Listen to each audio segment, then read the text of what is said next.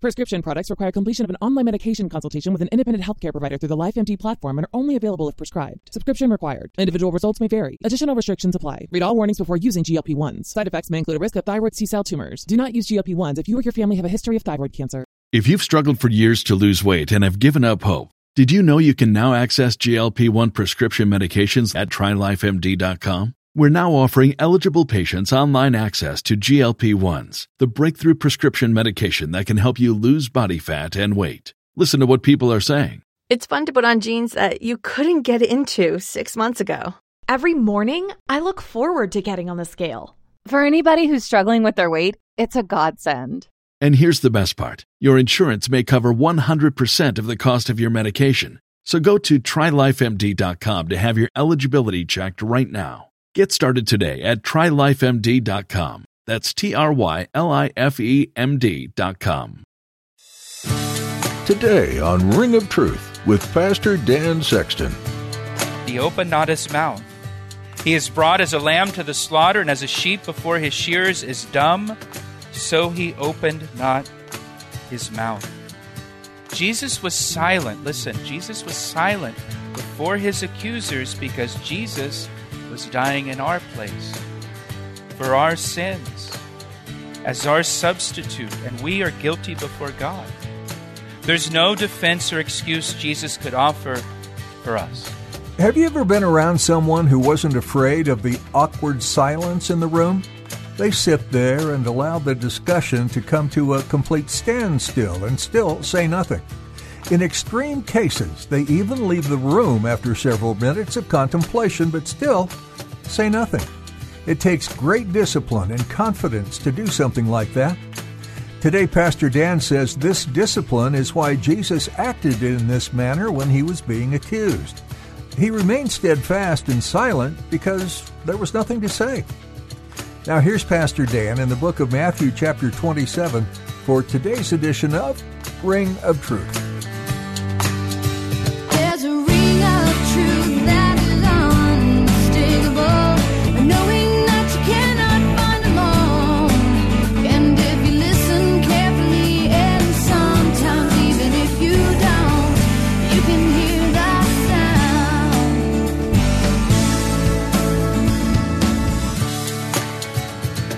Luke 23:2. It says, "And they began to accuse him, saying, 'We found this fellow perverting the nation and forbidding to pay taxes to Caesar, saying that he himself is Christ, a king.'" So they accused Jesus of three things: perverting the nation, forbidding to pay taxes to Caesar, and claiming to be Christ, a king. These are the official charges they bring against Jesus to the Roman government. They cannot accuse Jesus of blasphemy because Pontius Pilate doesn't care about blasphemy. That's a religious issue, and Pilate will say, "You settle that yourselves." So they have to make up charges that will be a concern to Pilate as the Roman governor and a concern to Rome. And so they accuse Jesus of perverting the nation or plotting against the nation, plotting against the Roman government, trying to subvert the Roman authority. They essentially are saying, this guy's a revolutionary. He's trying to incite a rebellion among the people. And remember, Pilate's number one job is to maintain peace in the territory that he governs. And so Jesus is accused of being a dangerous revolutionary. They also accuse Jesus of telling people to not pay taxes to Caesar. Now, is that what Jesus said? Oh. Remember, Jesus said, "Give to Caesar what belongs to Caesar, but give to God what belongs to God." Jesus said the opposite. But they accused Jesus of telling people to not pay their taxes to Caesar. The third accusation is he claims to be Christ, a king. So he is a direct threat to Caesar. So Pilate interrogates Jesus regarding these charges in verse 11. Look at verse 11 again. "And the governor asked him, saying, 'Are you the king of the Jews?'" That's the accusation. "Are you the king of the Jews?" And Jesus said to him, "It is as you say." Now notice Pilate doesn't ask if he's the Christ. Are you the Christ of the Jews? He doesn't care about that. That's a religious title. He says, "Are you the king of the Jews. A king is a threat to Caesar's authority. Now, F.F. Bruce, a Greek scholar who's gone to be with the Lord, he points out that in the Greek, the emphasis of Pilate's question is on the word you. So Pilate's question is more like, are you the king of the Jews? You are the king of the Jews? Maybe Pilate asked the question with disbelief or shock. After all, Jesus is a simple carpenter from Galilee. He doesn't look like a king. He doesn't dress like a king. He's not dressed like royalty. He's not wearing royal garments or fancy clothing.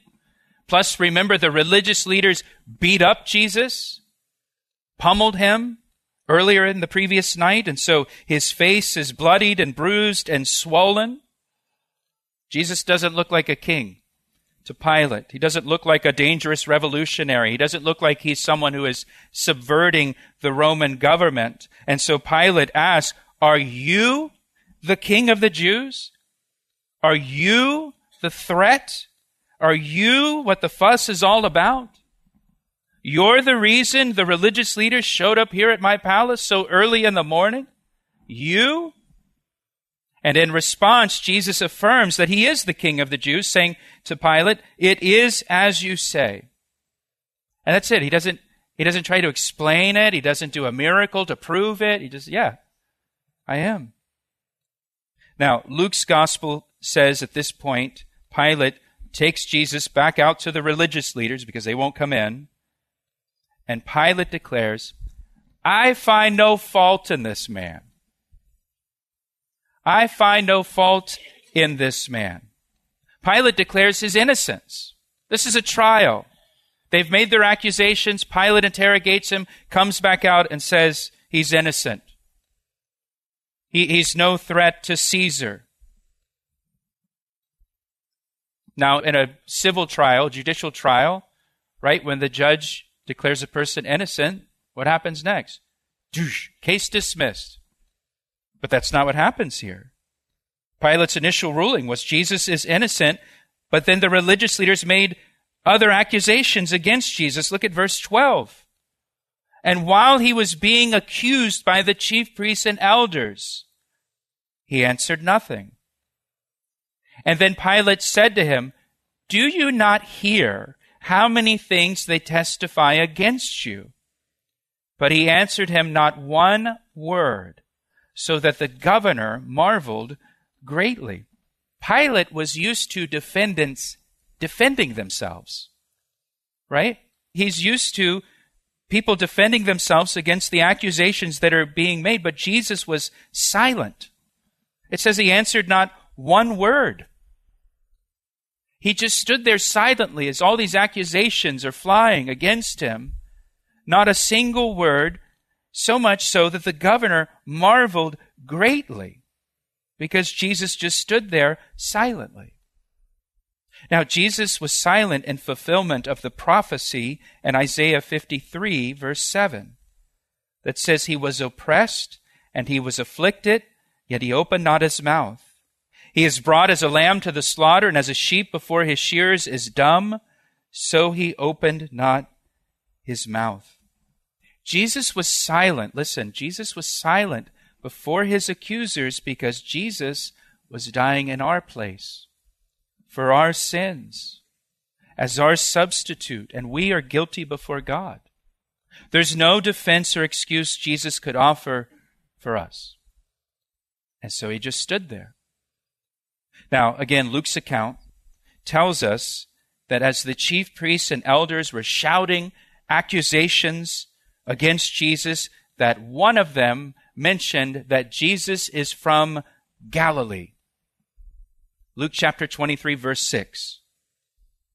And when Pilate heard that Jesus was from Galilee, Pilate saw a way out of this situation. He saw a way of escape for himself because Pilate was governor over Judea and Samaria, not Galilee. Herod Antipas ruled over the Galilee, and Herod Antipas happened to be in Jerusalem, staying in the other palace, right across the courtyard. from Pilate.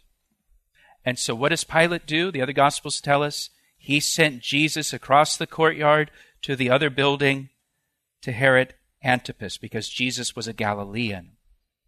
You know how it is dealing with bureaucrats and bureaucracy. You go down to the county, to the office of zoning, and they're like, oh, no, you don't want to be here. You need to go over to, and you go over to that other place. Oh, no, we can't help you here. What you need to do is you need to go down to, right?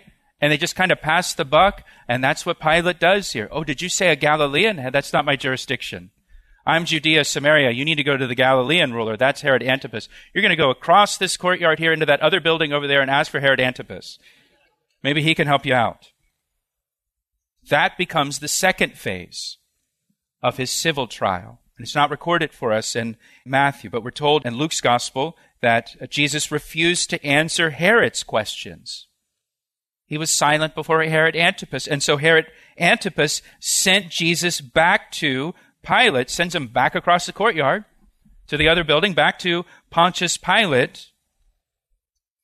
And once Jesus was returned to Pilate, Pilate declared to the religious leaders, again, this is in Luke chapter 23, verses 14 to 15. This is like his official ruling in the case. Listen to what he says, Luke 23, verses 14 and 15. You have brought this man to me as one who misleads the people, and indeed, having examined him in your presence, I have found no fault in this man concerning those things of which you accuse him. No, neither did Herod, for I sent you back to him. And indeed, nothing deserving of death has been done by him. He declares him innocent for a second time.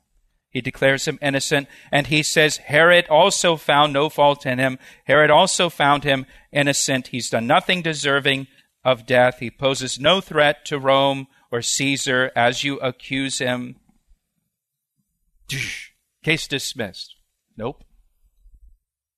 That brings us to verse 15. And Pilate now, because he knows Jesus is innocent, he attempts to release Jesus. Now, he has the authority to just dismiss the case. He has the authority to say he's innocent, get out of here, go home. But instead, what he does now is he attempts to release Jesus. Look at verse 15. Now at the feast, the governor was accustomed to releasing to the multitude one prisoner whom they wished, and at that time they had a notorious prisoner called Barabbas.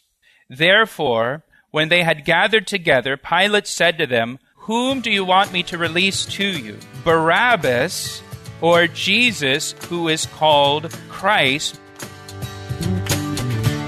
You're listening to Ring of Truth with Pastor Dan Sexton of Calvary Chapel, Ellicott City, Maryland. We'll return to the second half of today's message in a moment. But first, here's a word from Pastor Dan. It's my privilege to share the Word of God with you through our radio ministry, Ring of Truth. Thank you for tuning in each day. Hey, I would love to hear from you. Will you take a moment to email me to tell me how these daily studies have ministered to you? I want to hear your story. You can email me through our website at calvaryec.com. That's calvaryec.com. Thanks, Pastor Dan. Now let's join him again for the conclusion of today's edition of Ring of Truth. Verse 18, for he knew that they handed him over because of envy. Pilate knew that this whole thing was just a sham, that the charges weren't real. The accusations weren't real. They're envious of Jesus because of the crowds that he's drawing. The common people received him gladly. The religious leaders see him as a threat to their position in society. That's why they're trying to destroy him. Pilate knew all of that. And he knew that the whole thing's just a sham. And so they have this tradition, they have this custom that during the Passover, the Roman governor would release one Jewish prisoner as a goodwill gesture to the Jews. And he gives the Jewish people gathered there that morning a choice. He can release Jesus, or he can release to them Barabbas. And we are told that Barabbas is a notorious prisoner. The other Gospels tell us that Barabbas was an insurrectionist who led a revolt in the city of Jerusalem and he was a murderer. And so Pilate intentionally gives the people a very lopsided choice between Jesus and Barabbas. You can have Jesus released into your community, or you can have Barabbas released into your community. Do you want Jesus who does good everywhere he goes, who heals people, who works miracles, who even raises the dead back to life, walking your streets? Or do you want a notorious prisoner and murderer walking your streets? Do you want the one who gives life to people, or the one who takes life from people, released into your society? It never entered Pilate's mind that they would ask for Barabbas over Jesus. That they would say, give us the murderer instead of Jesus. We'd rather have someone dangerous in society and dangerous for society than Jesus in our society.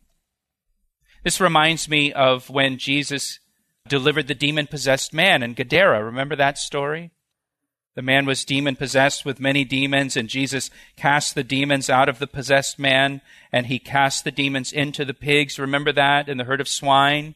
And then the herd of swine ran down the hill and off the cliff and into the Sea of Galilee where they drowned. First case of swine flu ever in history, right? First case of devil hammed, right? They did a swine dive. These are all old pastor jokes that go back. They trace them back to the Apostle Peter, actually.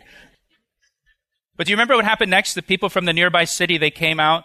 And remember what it says about the demon-possessed man. If you don't remember the story, this demon-possessed man, the people in that community had tried to get a handle on this guy. They tried to control him. They tried to imprison him in the past. They tried to put him in shackles. He would break the shackles. The guy was a terror to this community. And so finally the people just stayed away from that area where he lived. He lived in the tombs, among the caves of the tombs. And people just didn't go over to that part of town anymore because of this maniac who's demon-possessed, who lives over there. And then it says, once Jesus delivered him, it says the man was clothed and seated and in his right mind. And that's what Jesus does. He puts people in their right mind. Jesus is the only one who can take a demon-possessed maniac and put them in their right mind. And when the people come out of the city and they see this former, demon-possessed guy who terrorized their community sitting there, clothed and in his right mind, and they see the swine dead in the Sea of Galilee, instead of thanking Jesus for delivering this guy and helping their community, they ask Jesus to leave. They'd rather have pigs and a demon-possessed man in their community than Jesus in their community. And here, given the choice between a murderer walking the streets or Jesus walking the streets, they'd rather have a murderer. We'll take anything but Jesus. We'll take anyone but Jesus. And listen, don't think people are any different today. Don't think people are any different today. Our culture today says we'll take anything but Jesus. You can give us anything but Jesus. We don't want your Jesus. You look at what they're allowing into schools right now, what they're allowing into public libraries right now. You try to bring Jesus in, you try to bring the Bible in, no thanks. Right? You want to have a drag queen story hour at the public library? That is welcome. You want to have a Christian story hour? Well, you're going to need an attorney for that. You're going to have to threaten a lawsuit to get permission for that. You can give us anything you want. We'll take anything you want. Just please do not give us Jesus. Jesus said that light has come into the world and men loved darkness rather than light because their deeds are evil.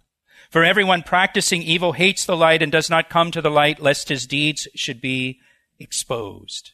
That's the issue here in our text. That's the issue in the world today. That's the issue in our culture. Men love darkness rather than light because the light exposes their deeds. And so men choose darkness over light and they try to extinguish the light of Jesus Christ. So verse 19.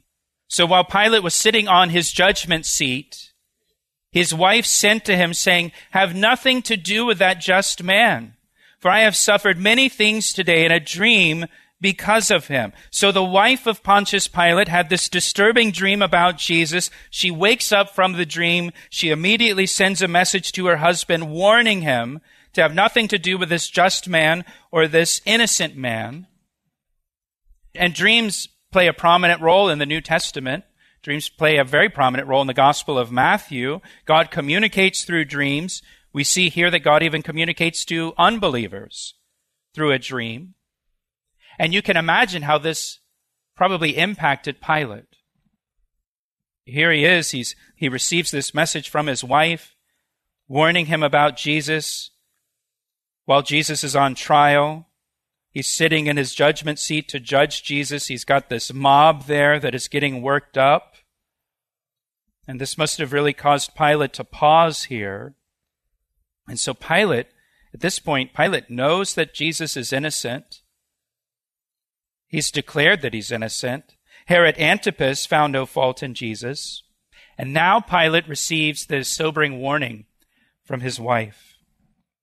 Listen, Pilate knows the right thing to do is to dismiss this case. Case dismissed. He knows that. He knows the right thing to do is to set Jesus Christ free. But he's not courageous enough to do it.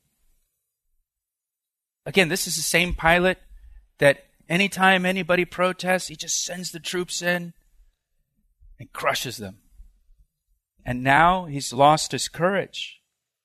He doesn't have the courage to do the right thing. The crowd is influencing him.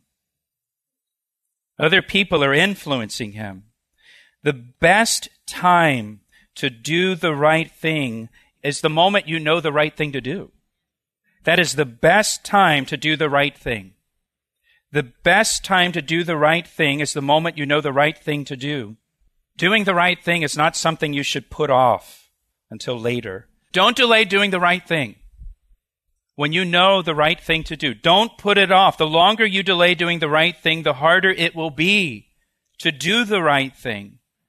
And probably all of us here have been in a situation at some point in life when we knew the right thing to do, or we knew that we should say no, or we knew that we should shut something down, and we put it off, and we put it off, and we put it off, maybe because of peer pressure, maybe because we didn't want to offend someone, maybe because we didn't want to hurt someone's feelings, and we put off doing the right thing, and then later on we regretted it. We regret it not taking action sooner. We regret it putting it off. And we said, I should have done that a long time ago, or I should have done that 6 months ago. Or I should have dealt with that thing at the very beginning when I knew that it was wrong, before I got so deep into this and so entangled in this, and now I got to get myself untangled from all of this. And it would have been so much easier if I would have just done the right thing when I knew the right thing to do and not put it off. As soon as Pilate knew Jesus was innocent, he should have dismissed the case, but he didn't. And he's just getting sucked into this thing now. Look at verse 20. But the chief priests and the elders persuaded the multitudes that they should ask for Barabbas and destroy Jesus. You know, there's people from all over Israel there in Jerusalem for the Feast of Passover, all over the Mediterranean world that would make the pilgrimage to Jerusalem. And so maybe in the multitude there's many people, they don't really know who Barabbas is. Maybe they don't know who Jesus is. But the chief priests and the elders, they know those guys. They recognize those guys. And here the chief priests and the elders are in the crowd, and they're saying, release Barabbas. And so the crowd just kind of goes along with the chief priests. They persuade the multitudes that they should ask for Barabbas and destroy Jesus. The governor answered and said to them, which of the two do you want me to release to you? And they said, Barabbas. And Pilate said to them, what then shall I do with Jesus, who is called Christ? Notice, they all said to him, let him be crucified. He asked me how I know, and I say it rings truer than the finest crystal. You've been listening to Ring of Truth with Pastor Dan Sexton. Currently, Pastor Dan is teaching through the book of Matthew, chapter by chapter and verse by verse. This is a book that may cause you to be curious about the history before and also what comes after. If you're wondering about something you heard today, would you give us a call?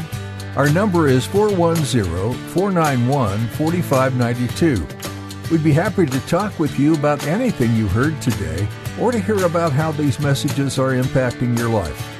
We'd also love to know about any prayer requests you might have. Once again, that number is 410-491-4592.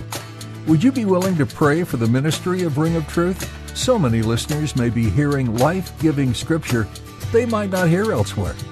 What an opportunity to reach people who are lost and without hope in the world. We'd be grateful for your prayers as the word is going out through these messages.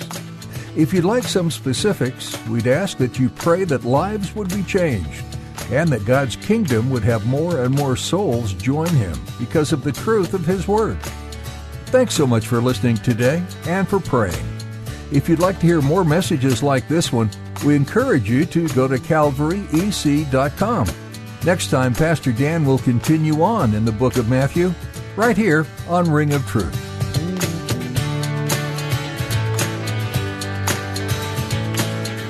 I see the signs and I recognize the hands that crafted them. Well, I know because I know His voice, and it only takes willingness and a conscious choice. You need not guess, there's a ring of truth that is unmistakable, knowing that you cannot find alone.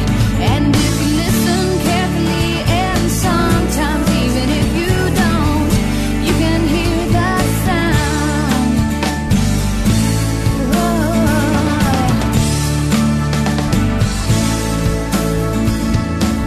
He asked me how I know, and I say it rings truer than the finest crystal.